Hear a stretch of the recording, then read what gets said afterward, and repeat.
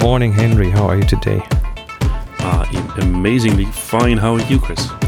Good as usual.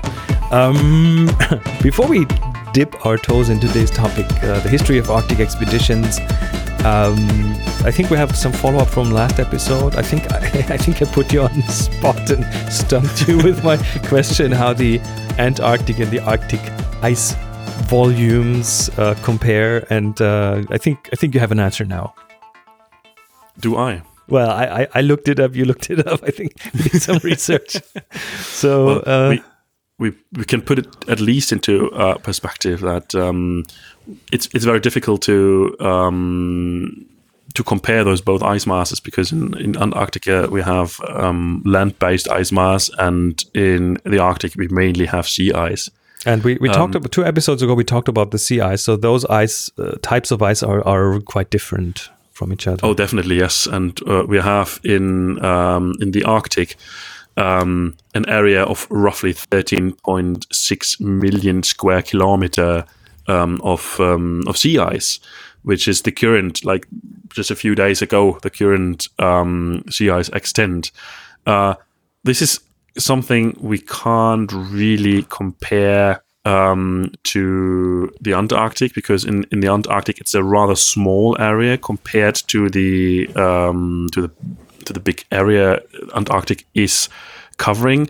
It's 18 million square kilometers. It sounds bigger. It is actually, in fact, bigger than in the Arctic, but it's a very seasonal sea ice. It's just there for the winter, for the Antarctic winter, and it's disappearing as soon as the Antarctic spring just comes in.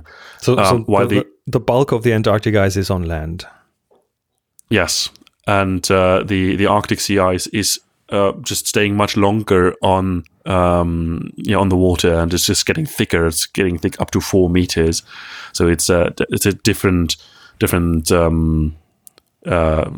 kind of topic we're talking there. Mm-hmm.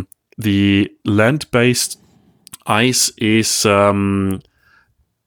difficult to say, because in the Arctic, when we talk about land-based ice in the Arctic, we're talking mainly about the ice shield of Greenland, and we have 2.9 million cubic kilometers of ice in the Arctic. 2.9 million cubic kilometers. So that's 2.9 square kilometers, 1 kilometer high, if you compare it that way. Exactly. While in Antarctica, we are talking about 27 million cubic kilometers, so 10 times the amount. Okay, so the Antarctic 10 times the amount of ice than in the Arctic. We also looked at the sea ice in the Arctic and just did a rough estimation there based on some numbers. You said like 12 million square kilometers.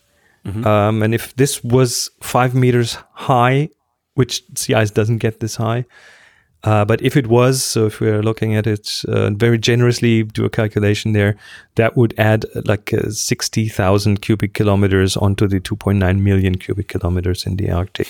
Doesn't change a lot when we look at that from the amount of view, just from the amount, not from any other perspective. So Antarctic still is about 10 times the amount of ice than the Arctic. All right. So the topic of this episode, as people have already seen in the title, is the history of Arctic expeditions. Let's dive right in. Yeah, Arctic expedition is very wide, very broad topic. As long as mankind is sailing the oceans, we can basically talk about the exploration of the Arctic area. And it basically started when the Celts and the Scandinavians sailed out towards the north around the year 500. But in fact, we're talking about Arctic expeditions in general from the year 1500, about that, when Giovanni de Verrazzano started his expedition. Altogether, we have so many Arctic expeditions that a list of those expeditions, just a sheer list, would just cover books. We have a lot of different kind of approaches on Arctic expeditions, so different areas in the Arctic, and that's a huge difference to the Antarctic, for example, where everybody was just heading to the South Pole, and the North Pole was one thing to discover, but it was also very strenuous to figure out sea routes along the coastline, for example. So the Northwest Passage was a big thing to discover, the Northeast Passage on the other side as well. And then, of course, figuring out if it's possible to go around Greenland. Is it possible to sail with the ice drift over the North Pole, and how everything is connected there? For a long, long time, people thought that the North Pole was a landmass, and that there might be also just green flourishing grounds waiting for the ones who will be able to just pass the ice masses. And a lot of expeditions actually failed on their attempt to reach those landmasses. In fact, it was Fridtjof Nansen, very, very late in terms of Arctic exploration, who figured out that there is actually no landmass when he was locking in his ship Fram in 1893 into the sea ice and the New Siberian Islands, and just drifted over the north. He didn't reach the North Pole, but he tried to get to it by dog sledge. He couldn't reach the North Pole by dog sledge either, because the whole area was just so impassable that he needed to turn around. But his assumption was that because of the amount of ice there and just how everything looked like and how he experienced it, that there might be no landmass up close to the North Pole. And he later on got confirmed by other explorers like Roald Amundsen and Umberto Nobile, who just flew over the North Pole in airships. But jumping a little bit back, before Fridtjof Nansen, there was there were several attempts to discover and explore the northern routes around Northern America, the Northwest Passage. There have been thoughts about a passable sea route there, but for a very long time, no one really succeeded there. And in 1845, the British captain, Sir John Franklin, just boarded his two ships, Erebus and Terror, which went quite famous afterwards. He went with a big crew and started this expedition. They actually got stuck in the Victoria Strait, close to King William Island. King William Island later on gets famous for a settlement, Gjöa, named after the ship of Roald Amundsen, who also tried to sail through the Northwest Passage.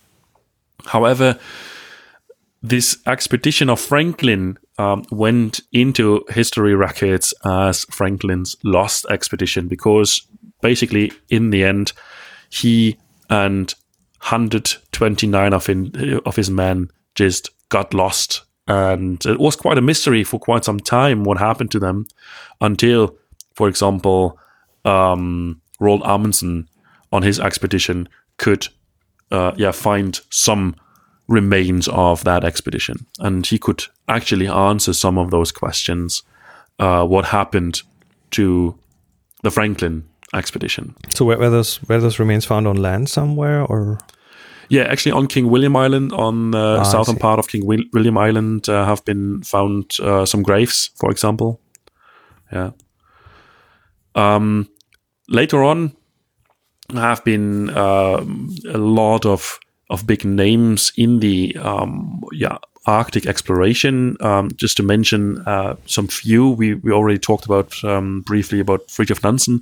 There has been Adolf Erik Nordenskjöld, Finnish-Swedish explorer who escaped to Sweden and started his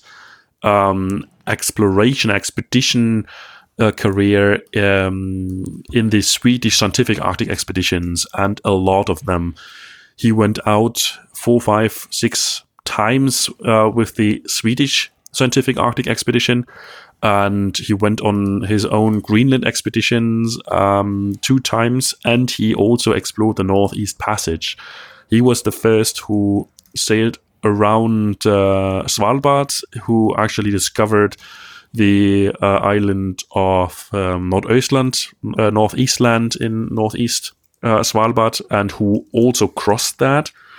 And he was the first one who actually sailed through the Northeast Passage in 1878. So he was one of the founding fathers of serious Arctic expedition.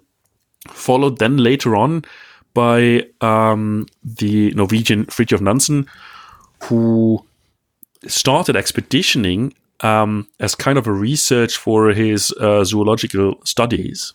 And he didn't go at that from a geological point of view, but from a zoological? Yeah, that was quite common back in the days, that most explorers actually started as zoologists in their studies, and from that went out to the oceans to actually take some research.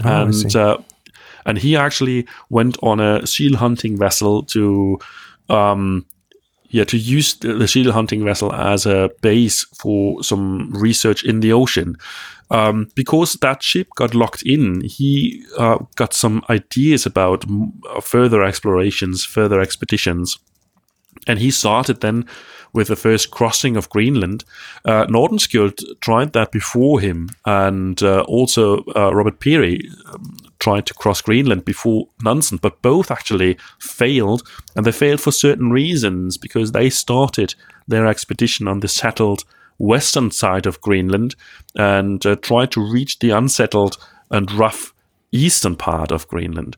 While Fridtjof Nansen appears to be stupid from my point of view, because if I start in the east and have nothing to come back, then my drive to reach the west is much, much more intense than turning around. Mm-hmm. So he started with a very, very small expedition team, just 6 men, including himself, while back in the days, expedition crews usually tended to be very large, a lot of sledges, a lot of animal power, a lot of manpower. He condensed that and chose a different approach, and he was successful with that. And that made his name in the expedition industry or expedition field. And he became a very, very popular person afterwards. He then went on the Fram expedition, the ice drift across the North Pole. He did become kind of a mentor for other expeditionaries. He was the one people went to prepare their own expeditions, to ask for equipment, for gear. After the crossing of Greenland, he got stuck in Greenland for a whole winter, because he basically missed the last ship to Copenhagen for just a few days. So he was stuck in Greenland, and he could actually study how the Inuit has adopted to that kind of climate. How do they hunt? How do they live there? How could they survive? And that made him quite an expert and very valuable for further expeditions of others. And for example, the much more famous Roald Amundsen, he was one of the beneficiaries of his expertise. Before each and every expedition Roald Amundsen did, he consulted Fridtjof Nansen and asked him about his ideas, about his input. And he widely used that input himself. Roald Amundsen himself, also Norwegian, he started on a Belgian Antarctic expedition, which wasn't that successful, but because this kind of young lad who became assistant expedition leader and basically saved the outcome of the expedition, he turned into a very famous person that time as well. That was also the period when Fridtjof Nansen took notice of him and supported him, and just gave all his support to Roald Amundsen. So he actually explored the Northwest Passage as a first one. He completed it. He just sailed through it. He got stuck for 2 winters, so he needed to camp on King William Island, which gave him the chance to solve that riddle of the lost Franklin expedition. So that was kind of an accidental discovery there. Yes, that was not intended. He just got locked in there as well. And his crew actually mixed with the local Inuit group there. And they founded a settlement called Gjöa Haven nowadays, named after Gjöa, the ship of Roald Amundsen. And if you go there today, you will hear a story that everybody living there is a descendant of Roald Amundsen. Because basically they mingled, of course. And so that you find quite some gene pool with Norwegian genes. All right. In that little village. How big is the village? The village is just 150 people, I think. It's not many. He sailed. He finished that Northwest Passage, crossed it as the first one.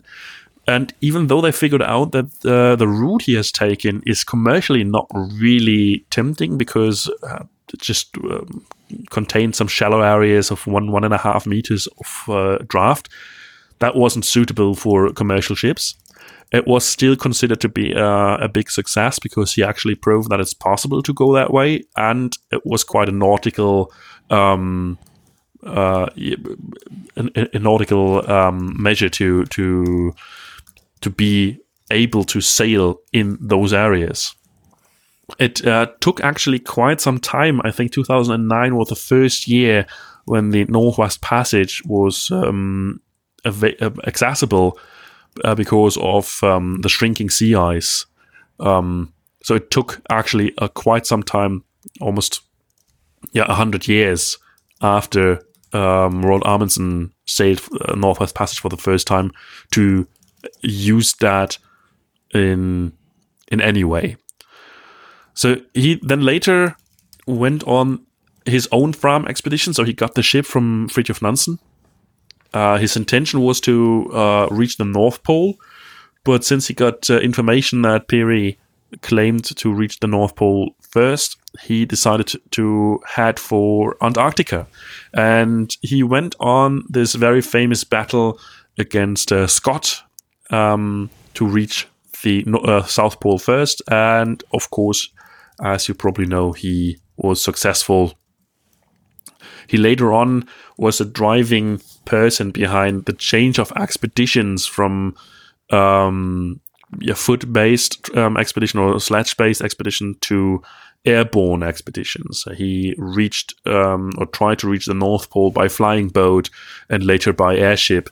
And in 1926, he actually reached or crossed the North Pole with the airship Norge built by Umberto Nobile, who 2 years later tried to reach the North Pole himself.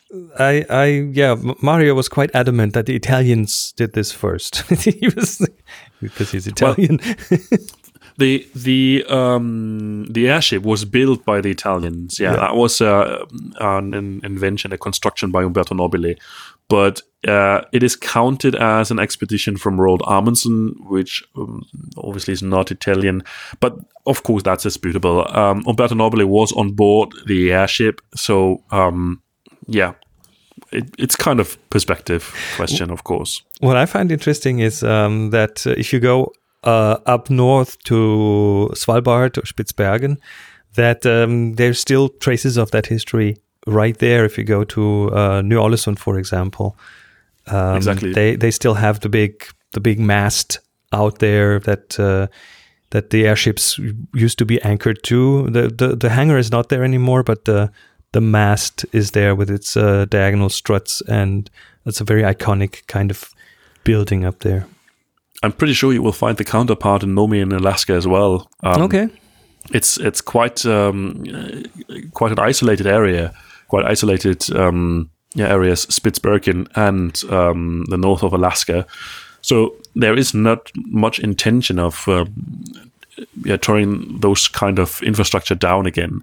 So there is no use for it, but there's also no intention to just break it down again. I just remember it was a good feeling to kind of see that part of history has been preserved. Yeah, that's true. And it's also interesting to see that they use the advantages of landmasses they knew. So they didn't start it from the mainland in Norway or Sweden or somewhere else in Europe, but they went further to Svalbard to build the base there and start from there. Very cool. What we also have for as kind of a focal point, and that's from a very German perspective, is a person called Alfred Wegener, who is more known for his theory of tectonic plates movement. So he actually was the first one who proved the theory of the tectonic plates to be right. But in fact, he studied physics, meteorology, and astronomy. So he had a completely different background than most of the other explorers and expeditioners in the Arctic. And he didn't went into the expeditions with the aim of becoming a well-known explorer like Roald Amundsen, for example. Amundsen really was an adventurer. Wegener was more scientist. He was the guy who set up the first meteorological station in Greenland, and he was the one who was gathering data, really just data sets. And he went on a couple of Greenland expeditions. In the first Greenland expedition, he was really confronted with the early dad of the expedition leader. And later on, he followed another expedition on the Greenland crossing. So similar to what Nansen did in the south of Greenland, this expedition did in the north just a few years later. So they just doubled the distance. Nansen just walked from east to west. They also started in the east, but in the northeast in a little place called Danmarktown. And they went down to Prøven and crossed 1,600 kilometers of the ice. Because back in the days, I wasn't really sure if Greenland was completely covered in ice. Nansen proved that for the south of Greenland, but in the north, they were still skeptical if there could be like a green interior, which gave Greenland its name. But in fact, they figured out there is still ice, or just ice, nothing green left. And this expedition almost ended in a disaster. They lost a few of their horses, which they brought in from Iceland, straight on the landing. So they just escaped, and they could get most of them back. But it turned out that those horses are not meant to be in Greenland. They are not really suited for those conditions there. So most of the horses died along the expedition, along the journey. And in the end, they were almost stranded without food. And they reached basically civilization on the very last bits of their abilities. They almost died on the last few meters.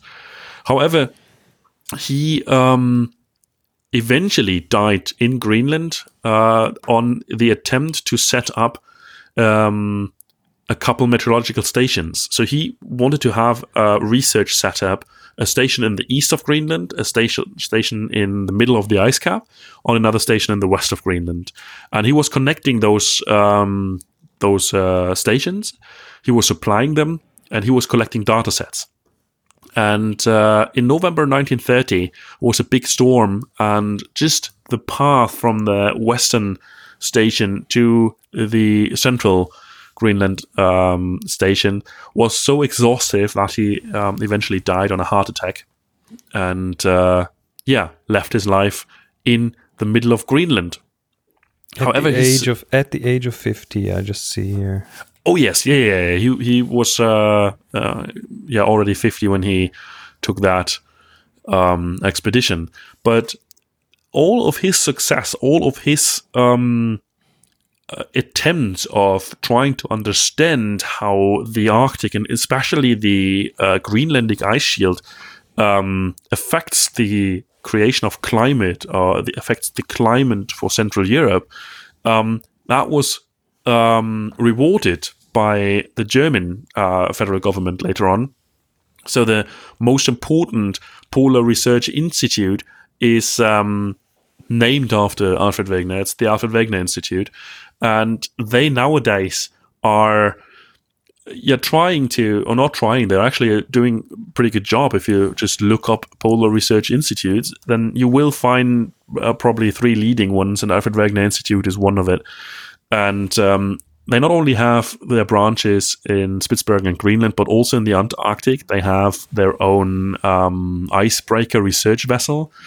They have a lot of mobile research facilities, and Polarstern, actually, the icebreaker, is embarking this September from Tromsø, and following on the steps of Amundsen and Nansen, will be locked into sea ice, drifting over the North Pole, and gathering information. They want to use Polarstern as a base camp for up to 600 scientists. Not at the same time, though. No, they will be exchanged in phases, so they will be flown in. They will have 4 supply icebreakers, 2 Russian, a Swedish, and a Chinese one. They will just come by and resupply. And they have 150 days of polar night in front of them, which they want to use for their research.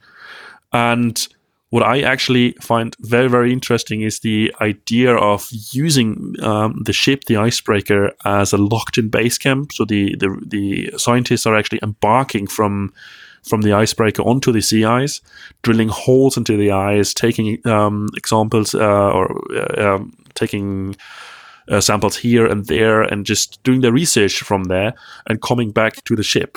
So this is very, very interesting, and it's 17 nations participating in that expedition. So it's kind of a expedition not seen so far in that size. They are planning that too.